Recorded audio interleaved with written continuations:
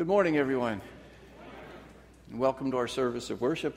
Special welcome to any of you who may be visiting with us. If you are a visitor, first time in a long time, we have some information about the church we'd like to give to you. So if you would raise your hand and keep it up so that Pastor Rich can find you, and he'll give you that information. Just raise your hand till he finds you. There's a little card we'd like for you to fill out, put in the offering plate later, then we can acknowledge your visit by letter. So appreciate your doing that. Want to call attention to the church bulletin and ask, as we often do, to be sure to be reading in the bulletin. We have so many announcements that we would love to stress, but we can't stress them all. So we ask you to read them, and can you put your own stress on those announcements, if you will, please. Understanding that the purpose of Alden Union Church, our vision, is to be growing in Christ and to be reaching out to the world. And there are opportunities to do both of those that are in the bulletin every week, and this week is no exception. Opportunities to be growing in Christ and then opportunities to be reaching out to the world. Just as an example, we've got inserts about a ladies' outing coming up to Winter Tour.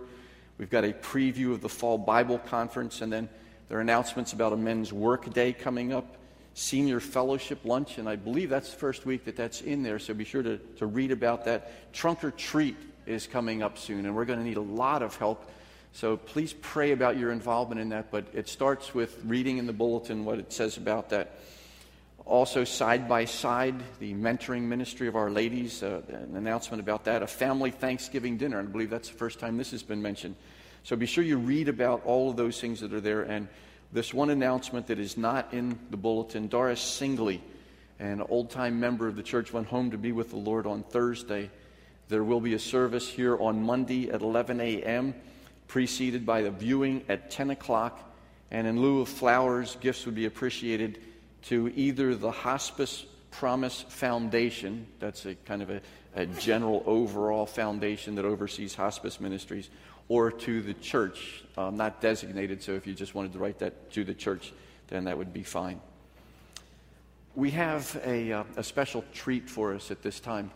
One of the things that we do, we love to do at Alden Union Church, and that is to reach out to the world.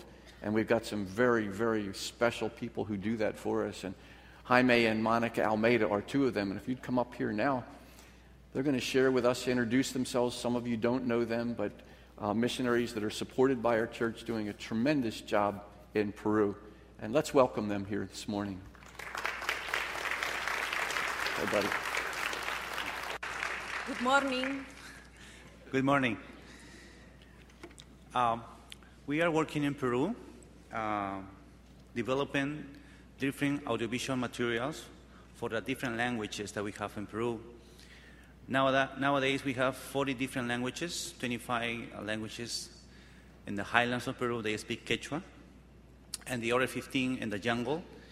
And we started recording the New Testament in this area, in the highlands, and then in the jungle. But now we are also dubbing the Jesus Film video for all these different languages. And in 2009, we went to Guatemala. There is a production for children called Deditos, Finger Puppets. And we showed this video in one of the classrooms before, and all the kids love that, even though this video is in Spanish with the subtitles in English. So what we are doing now, it's providing different resources. Since we arrived here, we have been enjoying the delicious food, cookies, drinks, You share with us the fruit of your land, different choices. And that's what we want to do. We want to provide to all the different languages in Latin America, and we can tell them, we have the Jesus Film in your own language. We have this video for children in your own language. We have the New Testament and this equipment with solar. What do you want? So they can choose what is better for them. So, for example, I'm going to play something here. To me and heard my cry. He also brought me up out of a horrible pit, out of the miry clay, and set my... Salmo 40. Alabanza por la liberación divina. Psalm 40. To the chief musician, a psalm of David. So, with this new equipment, after we record the New Testament, we put in this equipment solar, and also with a speaker, they are also solar. So they can hear God's word, but the new thing about this technology is that you can charge your iPad or any kind of different cell phone with this new machine for them. And you said, why cell phones? Nowadays, most of them have smartphones. If you go to the highlands or the jungle, they have this. So we are also compressing these audios and putting in micro SD cards. 2 months ago, the Yaminawa language called me and said, most of them now we have cell phones. Could you put in a micro SD card the whole New Testament? We said, yeah. So we prepared 40 micro SD cards and we provide them. So we are trying to provide all the different communities what they want. And thank you very much for all the time, your prayer, support, and friendship to us. Nowadays, we are starting in Peru, but now we have been developing projects in Ecuador, Paraguay, Colombia, and next year we will start in Brazil. We are starting in Peru, and thank you for all your friendship and the way you are praying for us. Thank you very much. Tell us about your father and your aunt. Oh, okay. Alan Shannon, he is a missionary. He went to Peru 60 years ago. And he met my father, Segundino Almeida, when he was 11 years old. He told Alan a story. When my father, Segundino, he's from the highland, he's a Quechua man. When he was born, he died because he was a breech baby. Then my grandparents decided to bury the baby, not in a cemetery, out of the mountain because they were afraid about the land, about the mountain. That happened around 7 o'clock in the morning. By 2 o'clock in the afternoon, my grand-aunt arrived, and she said, where is the baby? And my grandma said, we put the baby outside home. She ran outside, took the baby, and covered with her blanket. And she started praying for that baby. My grandma get scared. What are you doing? This is not going to be good for the harvest of the land. The mountain is going to be angry. And she said, I heard that there is a God, and his name is Jesus. That God is a love of life and love. She started praying for that baby, and for 5 o'clock, that baby started crying. That's my father. And it's because my grand-aunt listened God's word in their own language. In those days, they did not have the Bible in their own language as a written form. That happened in 1989. But that's why it's so important. We need to develop different resources. We are also building radio stations in the highlands and also in the jungle. After we finish the recording, right now, there are 10 languages playing in 2 radio stations in the jungle and the highlands.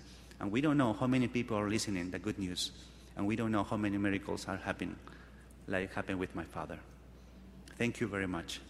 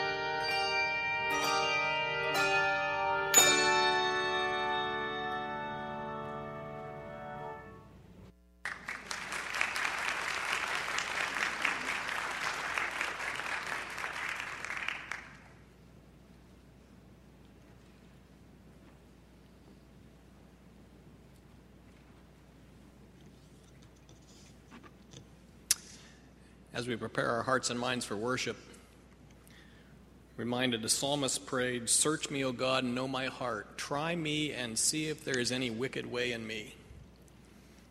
And I wonder if you've prepared your hearts and minds this morning for worshiping God. Let's take a few moments in silence, in prayer to God, and see if there any wicked way he will remind us of that we need to confess and be ready for worship.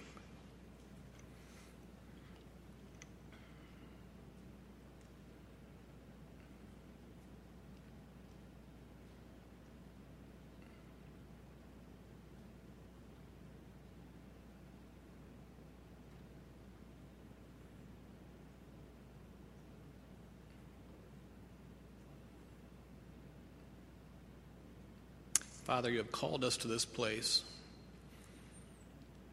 brought us here this morning to worship you. And in worshiping you and studying from your word and hearing from you, we know its intent is to open up our hearts and minds, show us what we really are, show us how we're really acting, and convince us to change and obey you. So this morning we want to do all that we do in a way that honors and glorifies and blesses you. Help us to keep our minds and hearts focused on you, on who you are, on what you've done for us, on obeying you, because we want to worship this morning in a way that only glorifies you. We pray this in the name of your Son. Amen. Stand, please.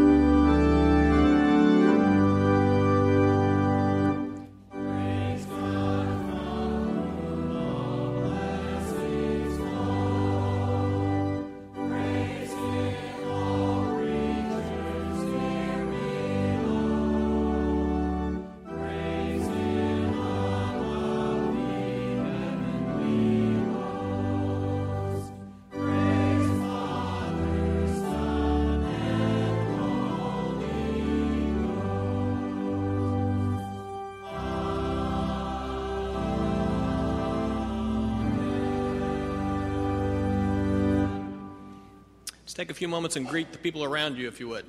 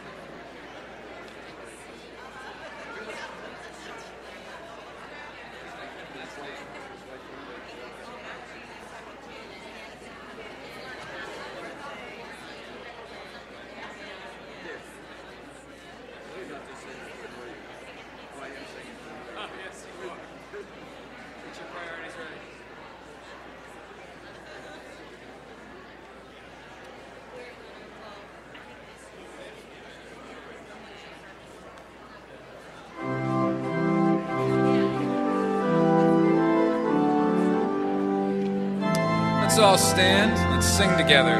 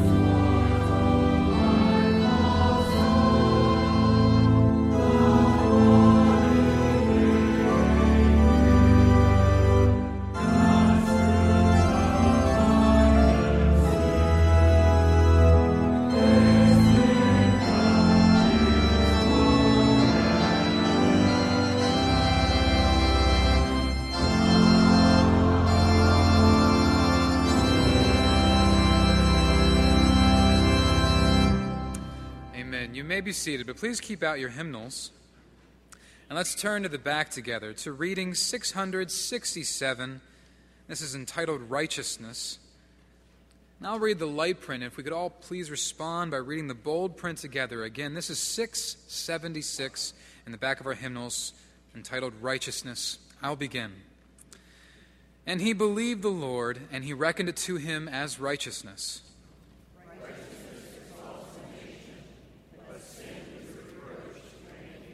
For I am not ashamed of the gospel. It is the power of God for salvation to everyone who has faith, to the Jew first and also to the Greek.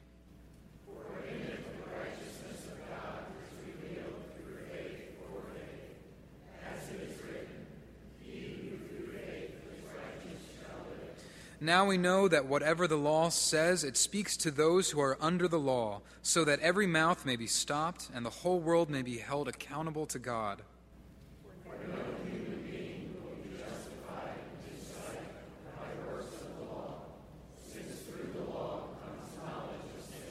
But now the righteousness of God has been manifested apart from law, although the law and prophets bear witness to it. The righteousness of God through faith in Jesus Christ for all who believe. For there is no distinction, since all have sinned and fall short of the glory of God. They are justified by His grace as a gift, through the redemption which is in Christ Jesus, whom God put forward as an expiation by His blood, to be received by faith. This was to show God's righteousness, because in His divine forbearance He had passed over former sins. It was to prove at the present time that He Himself is righteous, and that He justifies him who has faith in Jesus. The promise to Abraham and his descendants that they should inherit the world did not come through the law, but through the righteousness of faith.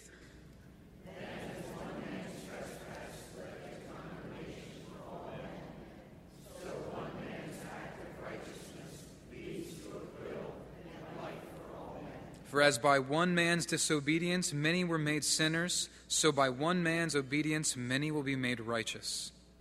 The law came in to increase the trespass, but where sin increased, grace abounded all the more, so that as sin reigned in death, grace also might reign through righteousness to eternal life through Jesus Christ our Lord.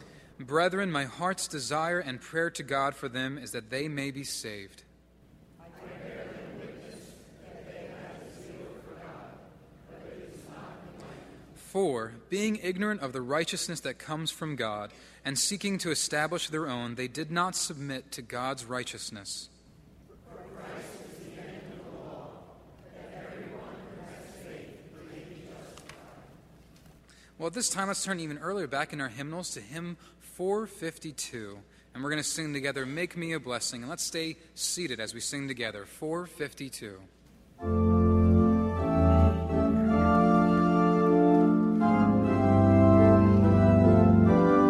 Let's sing together.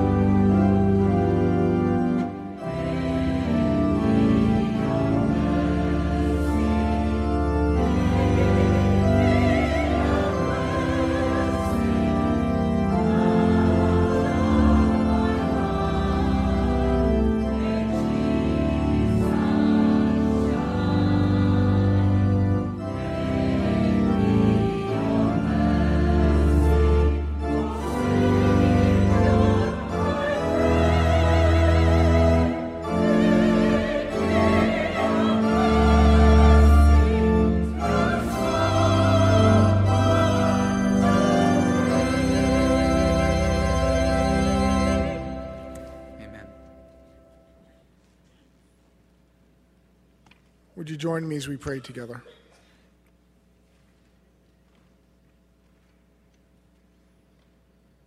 Our great God, we come to you this morning because you are indeed God, and you are the only one who is worthy of praise. You're the only one who is worthy of thanksgiving, and we offer that to you this morning. We declare our love for you in this place. We worship you because we love you. We worship you because you are worthy of praise. You are indeed our mighty fortress. You are the one who is standing when we are tripping and falling, and there to rescue us. You are the one who has always been, who is today, and who will always be.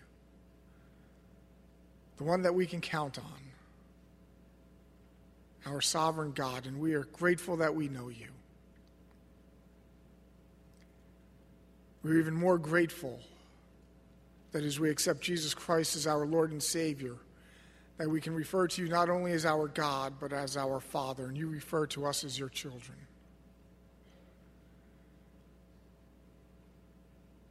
May we long as your people to live in that relationship as a father does with his children. May we long for those times to spend with our daddy, to talk with you, to listen to you, to sing praise to your name. We are so thankful that you listen to us. We're so thankful that you know what is going on in our lives already. And before we can even figure out the words to say to you, to ask for help, you're already busy in the midst of those situations.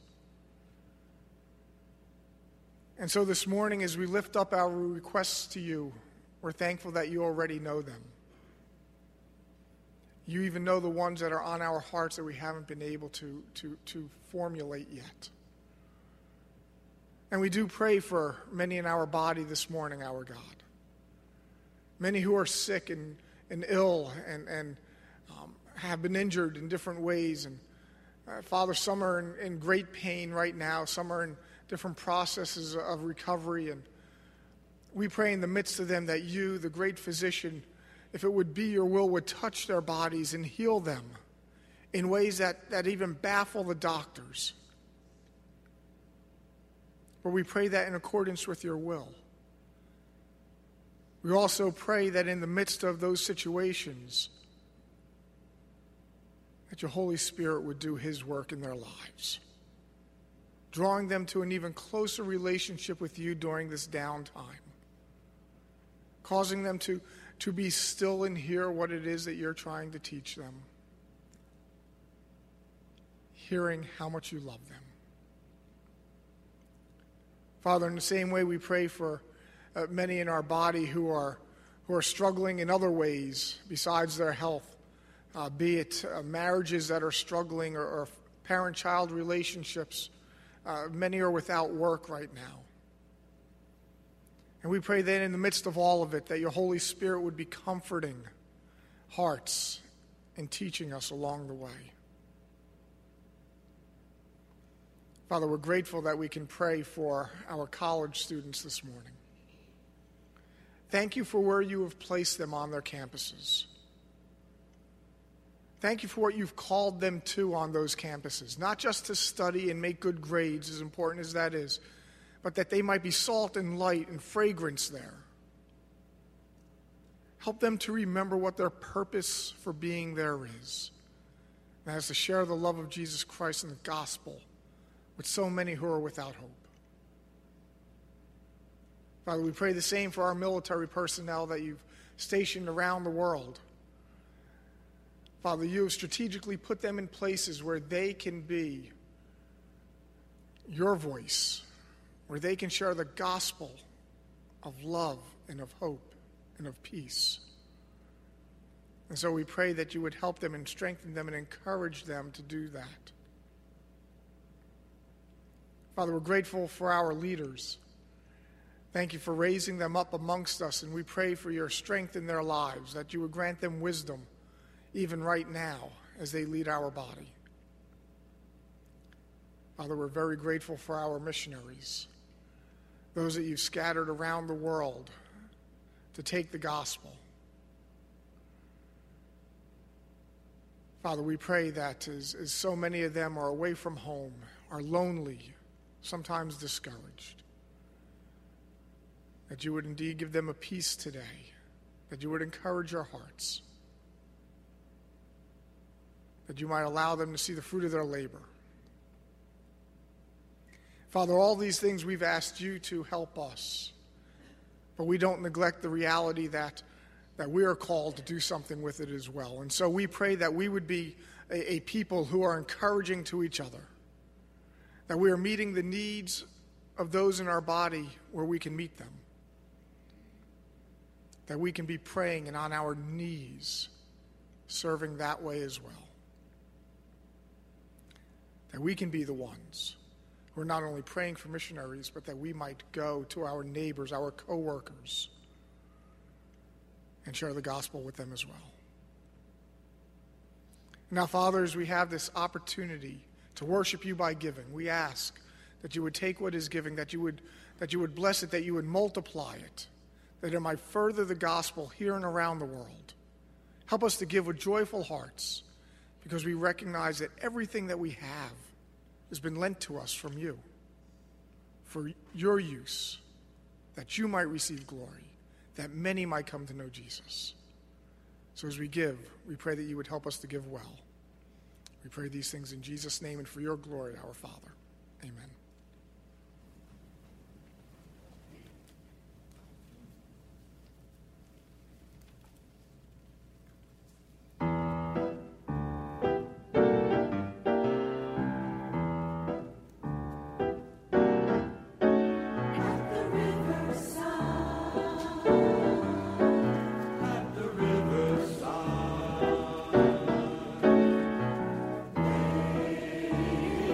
Water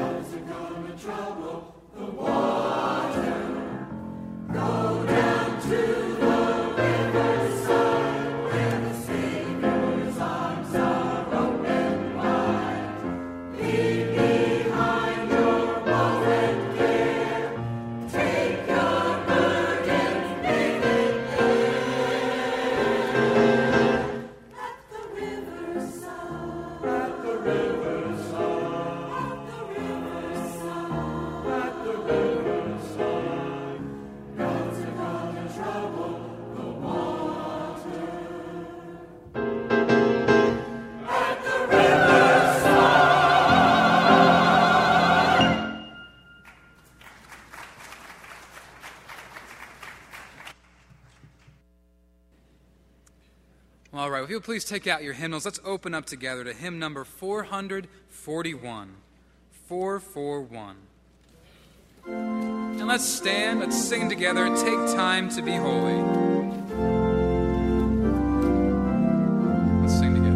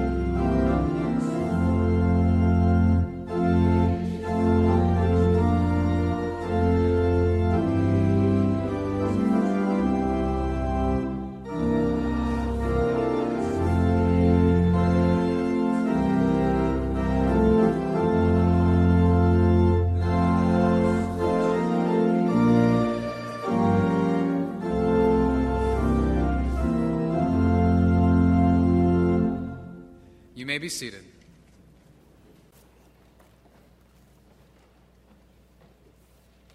Let's join together for prayer. Our Heavenly Father, how we thank you for your word that we can open right now. And thank you that it will meet us exactly where we need to be met. And thank you for the power that is there as your Holy Spirit takes those words and helps each one of us to apply them in our lives. Not an easy text this morning. It will require a lot of introspection, a lot of honesty with each other, with ourselves. So thank you for what you're going to accomplish. It's all in your hands, and we thank you in Jesus' name. Amen. Let's turn together to Matthew chapter 6. We'll be looking at the first 8 verses here this morning. Matthew chapter 6. Let me set you up with some expectations. One is there will be a lot of repetition in the scripture this morning and in the message, because the same thing is repeated several times in several ways, but it will all get down to the bottom line. And the bottom line is something that we're all going to have to deal with individually. There's no way that I can be thinking this is about anybody else other than me. This is between God and me, and I believe that you'll find the same thing. Because if you start thinking about anybody else with regard to this, that's where judging comes in. We don't want to be judging other people, but we certainly want to be judging ourselves. And we're the only experts in the whole world who can make application to our lives right now. And you'll see as I read what I'm referring to. So Matthew chapter 6, verses 1 through 8. Beware of practicing your righteousness before other people in order to be seen by them, for then you will have no reward from your Father who is in heaven. Thus, when you give to the needy, sound no trumpet before you, as the hypocrites do in the synagogues and in the streets, that they may be praised by others. Truly, I say to you, they have received their reward. But when you give to the needy, do not let your left hand know what your right hand is doing, so that your giving may be in secret. And your Father who sees in secret will reward you. And when you pray, you must not be like the hypocrites, For they love to stand and pray in the synagogues and at the street corners, that they may be seen by others. Truly I say to you, they have received their reward. But when you pray, go into your room and shut the door, and pray to your Father who is in secret. And your Father who sees in secret will reward you. And when you pray, do not heap up empty phrases as the Gentiles do, for they think that they will be heard for their many words. Do not be like them, for your Father knows what you need before you ask Him. And then comes the model prayer, and Lord willing, we'll get to that some other time and spend a lot of time in that model prayer that the Lord gives us. But in the first half of chapter 6 here in Matthew, Jesus is dealing with three very specific areas of practical righteousness. First of all, giving to the needy. You can see that in the first 4 verses. And then prayer in verses 5 through 15, some of which we won't see today. And then fasting, which we'll get to another time also, verses 16 through 18. But something to notice in the first 18 verses. The name Father is found 10 times there, referring to our Heavenly Father. Keep that in mind, because that helps us to unlock what it is that God's trying to show us in this passage. It's reflecting an emphasis that everything we do should be for the Father's sake, not for our own. It's not at all about us, it's all about Him. And so when you see the repetition of the word Father, keep that in mind. It's all about Him. It's not about me. It was never intended to be about me. There's something else that's going to be going on here too. The 8 verses we're going to look at this morning have a common thread running through them, and that common thread is about rewards. That word keeps showing up, rewards. In fact, 5 times we're going to see that. Rewards. God promises us rewards when we do things the right way. But keep in mind also that the rewards are still only a fringe benefit of doing what's right for right's sake. That's what God calls us to ultimately. But the Bible does speak a lot about rewards. And here in this passage we see it as well. But before us we have a warning, and then we have 2 examples we're going to look at now, and then a third example another time, and that third example will be that of fasting. First of all, we've got a warning coming up. It says, beware. In the NIV, it says, be careful. And I think that's maybe soft-pedaling it a little bit. It's beware. The New Living Translation says, watch out. I like that even better, because this is a real warning that we're given. The Greek word means to hold or to take hold of something and then pay attention to it, especially in the sense of being on guard or being on full alert. So as it starts out, beware of something, and we'll see what that something is in just a moment, but beware of it, be on full alert. When I think of full alert, the first thing that came to my mind was our dog. Our dog has this full alert status.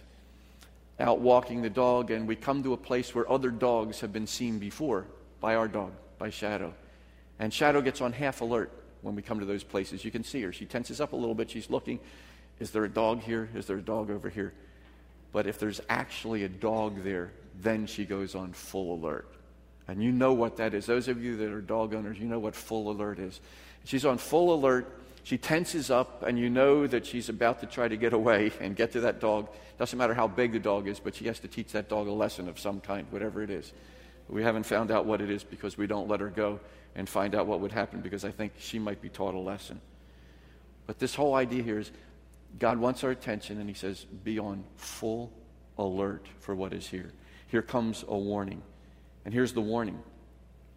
Beware of practicing your righteousness before other people in order to be seen by them. You understand you've got to practice righteousness in front of other people. You've got to do that. That's not the warning. The warning is don't do it in order to be seen by them. And so we can see here as we're looking even at that expression, to be seen by them. To be seen or to be noticed is related to the term from which we get the word theater. It means a spectacle to be gazed at. Living righteously is no theatrical performance. And you can see the folks on center stage right now in the picture on the screen. That is not how we are to live our lives as believers in the Lord Jesus Christ. Again, it is not about calling attention to ourselves. It's not about us in any way at all. Our lives are not lived on stage for the approval and the acclaim of people. Now you will see once again this whole idea that I can't apply this to you. I can only apply this to me because I'm the only one who knows my motives. I'm the only one who knows what I do or why I do what I do. And you're the only one who knows why you do it. Anybody else who's making assumptions, as I said before, is judging in that regard. So there are 3 examples here where true righteousness needs to live out itself. The principles, though, aren't limited to those 3. And those 3, once again, are giving to the needy, praying, and fasting. We've got to apply the teaching that we're about to see to every area, every righteous act that we ever do. It's got to be applied there as well. And this you'll hear me say several times during the course of the message. It is all about motive. It's all about why you do what you do. So the warning is to avoid showing off. Don't call unnecessary attention to yourself. And don't worry if you're not given the credit or the honor that you feel that you deserve. It becomes a pride issue. The warning is to be willing to take the back seat. It's to let the spotlight shine on someone else. And not to be involved in this self-promotion that is so easy to do. I'll do anything around the church as long as other people can see me doing it. As long as somebody takes notice. That's the wrong motive. You don't have to do good things so others will see you in them, or so they will know that you had a hand in it, or so that somehow your stock will rise in their eyes.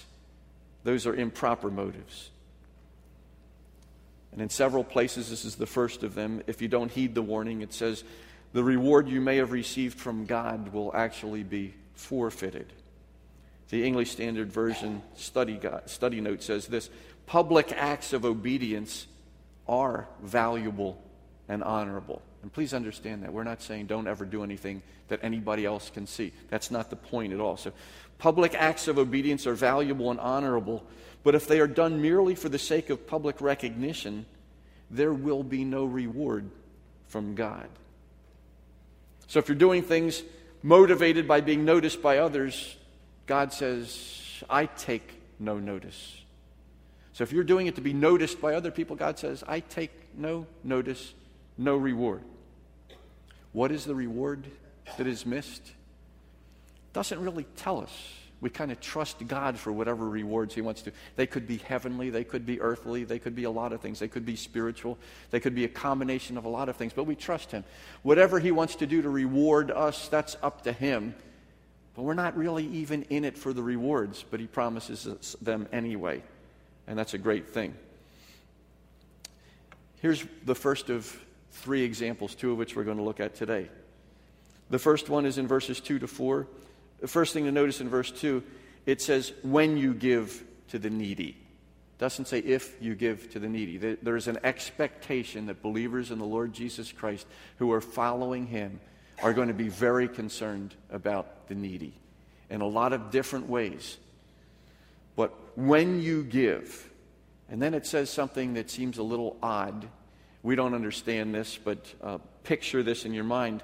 Sound no trumpet before you, as the hypocrites do in the synagogues and in the streets, that they may be praised by others. Now, maybe you can picture that. Somebody going around creating a ruckus with his trumpet, sounding the trumpet so that everybody can gather and they can see what he's doing in helping the needy. That's ridiculous. We understand that. And some of us are saying, good, I'm off the hook. I would never do anything like that. We're missing the point there, though. This is simply an illustration. Actually, sounding the trumpet, there's no real evidence that this took place that we can find in Jewish historical writings. Could be an example here of hyperbole or exaggeration or speaking in metaphorical language. But there is at least one missionary report of Hindu priests who've been seen literally doing this to get a crowd to see their acts of charity. But the point is, don't make a big deal of when you're helping the poor. Because if you do that, your motive is clear. It's not to help the poor. It's so that you can be seen helping the poor, and people will think more highly of you. There's an ulterior motive then. So whether it's a literary figure or meant to be taken literally, the point is very clear. Giving to the needy is not a spectator sport. It's a private, anonymous event. And the reference is made here to the hypocrites. When you give to the needy, sound no trumpet before you, as the hypocrites do in the synagogue and in the street. Well, who are the hypocrites? The hypocrites are those, again, who want to call attention to themselves. The hypocrites is an example of how we describe this on the screen right now. The word originally referred to Greek actors. The Greek actors who were masked to fit in with whatever role they were called to play. We get the expression two-faced from this. Somebody's two-faced. The real face and then the mask that is there as well. And that would happen with the actors. Hypocrites. Matthew uses the word 13 times. Mark a couple of times. Luke 3 times. One example of how Mark uses it, and I think this is something that will make it very clear when we're talking in terms of hypocrites, what's going on. Mark chapter 7, verses 6 and 7. And he said to them, "Well did Isaiah prophesy of you hypocrites, as it is written, 'This people honors me with their lips, but their heart is far from me. In vain do they worship me, teaching as doctrines the commandments of men.'" So there they are. They're honoring God with their lips, but their heart isn't there. It's two-faced. It's hypocritical. It's not the same person. Now, this continues throughout the Sermon on the Mount as we've been looking at it to be all about the heart. It's what's taking place on the inside. And again, that's why I've got to be my own judge in this. It's not just enough to be secretive about doing good deeds. My heart has to be right as well. Do you know, it would be a pretty easy thing for somebody to give to the needy anonymously. But here's the test. Do you ever find yourself giving something to somebody anonymously and secretly wishing that that person could find out it was you? I can't be the one to tell them, but I'd really love it if they found out. If somehow accidentally it were made known to them. Do you see what I mean when I say that's of the heart? There's a heart problem there. I'm not really giving the way that I should be. Because if I were, it wouldn't be about me at all. It would be about somebody has a need. God has given me a place where I can help that person, and that's all that has to take place. And I hope they don't ever find out it was me who was involved in that. Somebody's quoting Augustine here, who said, "The love of honor is the deadly bane of true piety. Other vices bring forth evil works, but this brings forth good works in an evil way. Hypocrisy is so dangerous because it is so deceptive. It uses things that are basically good for purposes that are basically evil. Hypocrisy," he goes on to say, "is the homage that vice pays to virtue." And that was going on then. And it has never stopped. Hypocrisy. People being two-faced. People wanting it to come to them but making it look like it's all about somebody else. So here they were at that time broadcasting how good they were. But you know what? It will come back on them, because who was it that Jesus was hardest on? Jesus was always hardest on the hypocrites.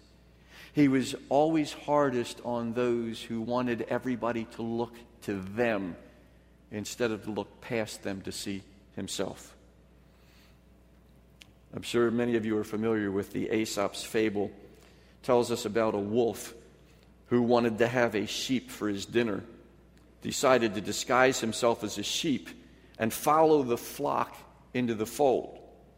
While the wolf waited until the sheep went to sleep, the shepherd decided he would have mutton for his own meal. In the dark, he picked out what he thought was the largest, fattest sheep. But after he had killed the animal, he discovered it was a wolf. What that shepherd did inadvertently to a wolf in sheep's clothing, God does intentionally The Lord judges hypocrisy. He hates it. Jesus hated it. God hates it. And we keep doing it. You know what? I can't even say that because I don't see that in you. I see that in me, but I don't see that in you. But I dare say my sight is not 20/20 when it comes to looking inside you. His is.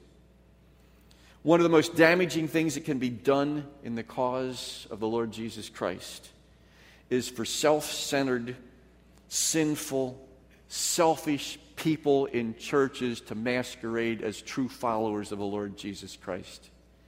For those of us to be hypocrites and then to go outside, be seen by the world, identifying with the church, and be viewed by them even as hypocrites. People who don't walk their talk. One of the most damaging things to the cause of Christ that can be imagined. I'm certain that you've heard people say this before. Unbelievers. I don't need to go to that church because it's filled with hypocrites. Have you ever heard that? Not about this church, but about some other church. It's filled with hypocrites. You hear that all the time. Somebody would say, I don't need to become a Christian because my next door neighbor is a Christian and he is no different than I am, except on Sunday. They see the hypocrisy. They see the two-faced nature of who we can be. We've got to be very sure that people aren't saying about us, that person says that he or she's a Christian, but you should see this person in real life. Goes on to say, do not let your left hand know what your right hand is doing. Now, obviously, that's a figure of speech. That's an exaggeration, not to be taken literally, but emphasizing the anonymity of giving. Because it goes on to say, so that your giving may be in secret. That's how our giving should be. Totally in secret. If that's the way you give, and I'm speaking here specifically in the example to the needy, you find out that somebody's in need and you want to give, you want to help. If that's the way you give in secret, it always catches notice of the Father. Not necessarily the person to whom you're helping in secret, but the Father always notices. And that's the point that's borne out over and over again here. The Father's vision is not impaired in the least by our secretiveness. And it says He will reward us. Now, which reward do you prefer? The acclaim of people or the reward of God? Trusting Him for whatever that reward may be because it doesn't specify. Now, some tough thoughts right now for all of us to be thinking about. Some very, very tough ones. Think about the next time you feel unnoticed. The next time that you feel underappreciated. The next time you feel like maybe you're flying under the radar and nobody has any idea what it is that you're doing. You're trying to do a whole lot of good, but nobody's really noticing. Think about the next time you're ignored while you're doing all of that, or you're taken for granted. Now, if you find yourself complaining, even if it's only to yourself, that no one cares about all the hard work you're putting into a particular ministry, then, please hear this, then it's not a ministry. Because a ministry is about serving God and serving others.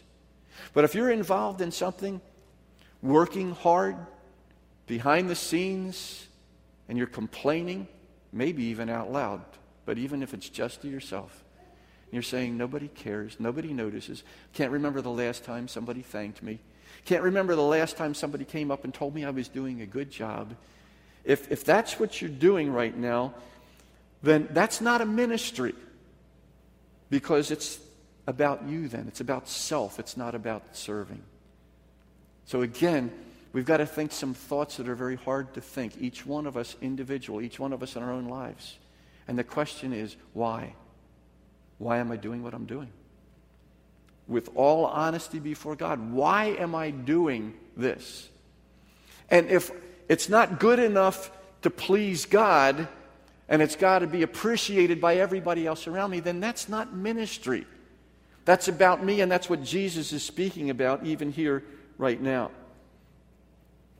What you do to be noticed is seen by a human crowd. What you do for the Lord in secret may be secret from the human crowd, but it is seen in secret by the Lord. He has better than ultraviolet light to see what's veiled to us. Well, that's the first example when you give to the needy. The second example is in verses 5 to 8. It's very similar, it's very repetitious, and it has to do with praying. When you pray, don't be like the hypocrites either. When you're giving to the needy, don't be like the hypocrites. When you're praying, don't be like the hypocrites. What they have in common is that they do it for show. They do it because they want people to see them and regard them as very righteous people. It says with regard to the hypocrites at the time Jesus was uttering these words, they love to stand and pray in the synagogues and at street corners that they may be seen by others. The more witnesses who see me praying, the better it is. The problem was not that they were standing. That was a posture that they often used at that time. The problem was, again, motive. What were they doing? They would be walking along the streets. They would come to street corners. And at that particular time, the Jews did something that the Muslims do a lot today. They had hours of prayer. They were called to pray. The point was, as I'm walking along and it's time to pray, I can stop and I can pray and not make a big deal out of it. But I can also plan my walk. I can plan my day so that I can be at this prominent corner over here. I want to be right here so that Kevin Brock can watch me praying to the Lord. And Kevin and all of the people who are right here on this corner will think, how righteous that man is. Can you hear the prayers? What beautiful prayers he prays. That's what they were doing. That's what Jesus was calling them out for that particular time. So the problem had nothing to do with whether they were standing. It had nothing to do with whether they were on a street, or even if they happened to be on that prominent street corner. It was their motive. Why were they doing it? Were they planning everything so that more people could see them? So it's not the where or the how. It's, again, the why. Is the motivation to please and honor and glorify God, or is it to lift me up in the sight of human beings? For those who were indulging their own pride, Jesus said, truly they have received their reward. The NIV, twice when it's stated in these verses, will say in full. They've received the reward in full. They've gotten everything they're ever going to get. Because I'm over here praying, and Kevin Brock noticed that's all the reward that I'm ever going to get. And quite frankly, no offense, that's not all that great. Compared to whatever reward God would have for me. That would be great, humanly speaking. Understand? Some people thought that was a disparaging you there for a minute. Can you believe that? But for those indulging their own pride, that's it. You're just going to get the acclaim of somebody, no matter how prominent that person may be. You'll notice, glance back at verse 1. You see the words, no reward there. Verse 2, their reward. Verse 5, their reward once again. But verses 4 and 6, the Father's reward. Whose do you want?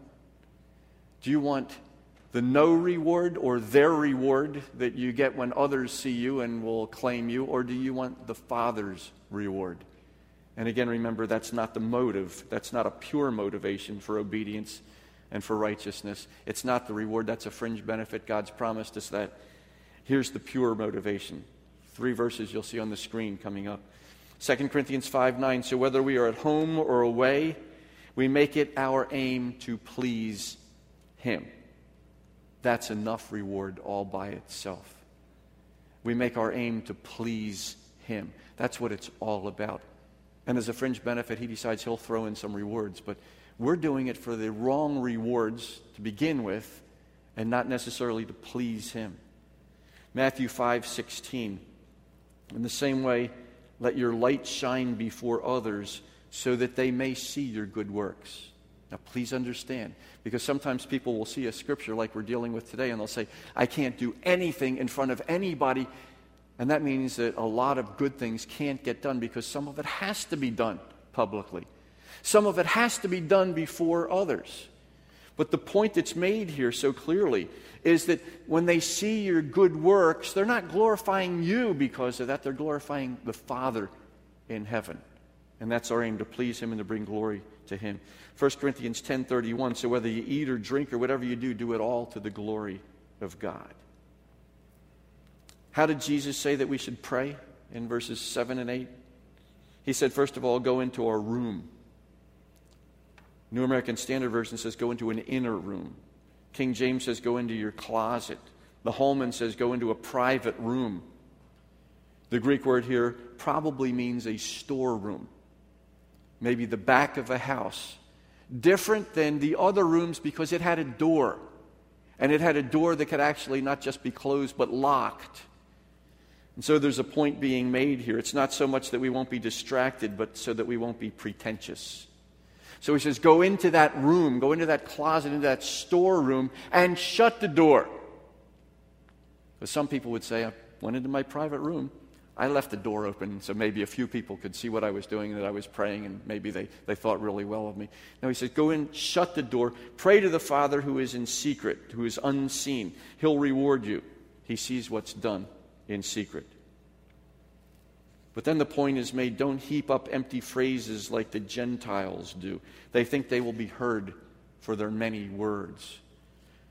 We won't turn to 1 Kings chapter 18, but you know the story of Elijah and the prophets of Baal and the sacrifice that was being made, and they were calling down from heaven, the fire that would come down from heaven, and the prophets of Baal were there, and they spent the whole day repeating things to Baal over and over again, imploring him to come and to be with them and to help them and to do that over and over and over again. In fact, they even cut themselves and they were bleeding and they were doing all sorts of things trying to get his attention.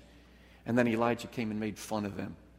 And Elijah said, you know what, he may be on vacation, he may be taking a break, he may be thinking, he may be doing a whole lot of other things. So maybe you need to call louder. Maybe you need to wake him up. Or maybe you just need to keep it up and catch him when he's got notice here or something. And then Elijah prayed this very simple prayer. And what happened? Just like that.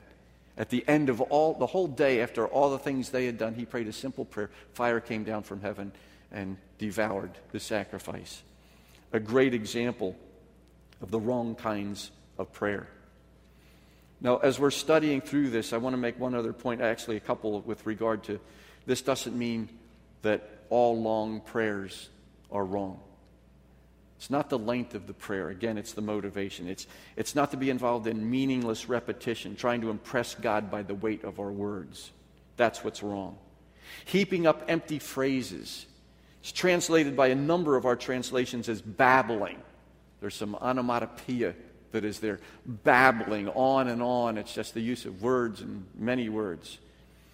I'd like to share with you a quote, and you know that we don't like to bash other religions or other faiths, and we don't do that. We don't try to do that for a whole lot of reasons. It's not a loving thing to do, but we never compromise truth.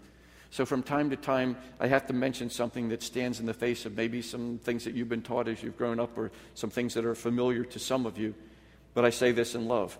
Quoting, many Buddhists spin wheels containing written prayers, believing that each turn of the wheel sends that prayer to their God. So the more times you turn that wheel, the more times God is going to have a prayer coming to him, and the greater likelihood that he'll answer that. Roman Catholics light prayer candles in the belief that their requests will continue to ascend repetitiously to God as long as the candle is lit. Once again, it's the sheer weight of the prayers that God will honor. So maybe 100 times will be better than 99. Maybe God will hear an answer at 112. Who knows? There's no way of knowing. Rosaries are used to count off repeated prayers of Hail Marys and Our Father. The rosary itself actually came to Catholicism from Buddhism by way of Spanish Muslims, kind of a roundabout way, during the Middle Ages. Certain charismatic groups in our own time repeat the same words or phrases over and over until the speaking degenerates into unintelligible confusion. Jesus is saying to the people at his time, do not be like them. Do not be like those who multiply words, who keep saying the same thing over and over and over again. Does that mean that public praying is wrong? That all prayers should be private? No, it's not talking about that at all. Jesus prayed publicly. Even the Lord's Prayer has personal pronouns that are plural there. Our and us. Solomon, Old Testament kings, the early church, all through the Bible, public prayers are offered. It's again back to motive. The motive was given to us back in verse 1. Beware of practicing your righteousness before other people in order to be seen by them, for then you will have no reward from your Father who is in heaven. I'm going to close with a story. Probably you haven't heard of Joe Rochefort, but following the attack on Pearl Harbor, he was the one who broke Japanese communication codes. How important was that in the war? He was stationed at an intelligence base in Oahu, and he predicted the Japanese would attack Midway on June 3rd, 1942, which is exactly what happened. Because of Rochefort's expertise, the United States surprised the Japanese Navy, and it was the first defeat for the Japanese Navy in 350 years. The Japanese Navy hadn't suffered defeat. But in this case, Japan lost 4 carriers, 1 cruiser, 2,500 men, 322 aircraft, and their best pilots. And due to the crippling defeat, Japan eventually lost the war. You can pinpoint it right there at that time. Surprisingly, Rochefort never received recognition for his efforts. Instead, some intelligence men in Washington, D.C. falsified reports and claimed the credit for themselves, even though they had predicted a wrong date a week later. Ironically, Washington sealed the records for 40 years, and Rochefort was never properly rewarded. He was actually removed from intelligence and assigned to a floating dry dock in San Francisco. 3 military men wrote a book later on telling about a note that Rochefort kept on his desk, a very significant note that was there. We can accomplish anything, providing no one cares who gets the credit.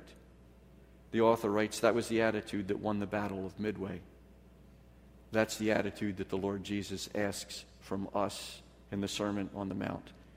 For us to be able to win many battles, many battles, as long as it doesn't matter who gets the credit. It's not about us getting credit, it's about Him getting glory. Let's pray together. Heavenly Father, help us to think carefully through the issues that Jesus raised. Each one of us in our own individual hearts and lives. Why am I doing what I'm doing? Is it for me? Maybe a lot, maybe a little? Or is it to please you and to bring you glory? Because it's not even really about the rewards. Thank you for adding the rewards to the reward of pleasing you. But help us to have as pure motives as we can, and may those motives not be about us. We thank you for this in Jesus' name. Amen. Let's take out our hymnals and let's open up to hymn number 440, and we're going to sing the first verse of "Oh, for a Heart to Praise My God," 440. Let's all stand, let's sing together.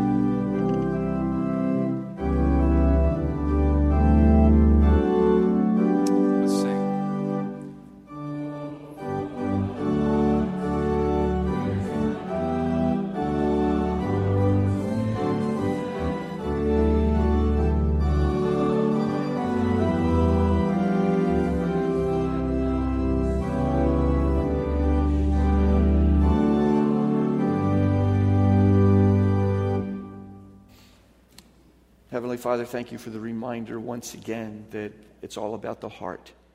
And may our heart be what's right. And may our heart be something that plays out in everything else that we do. Forgive us when we reverse it. And help us as we go out into this world now to be salt, light, and fragrance. That people will see in us the Lord Jesus, and the glory will be all His. We thank you in His name. Amen.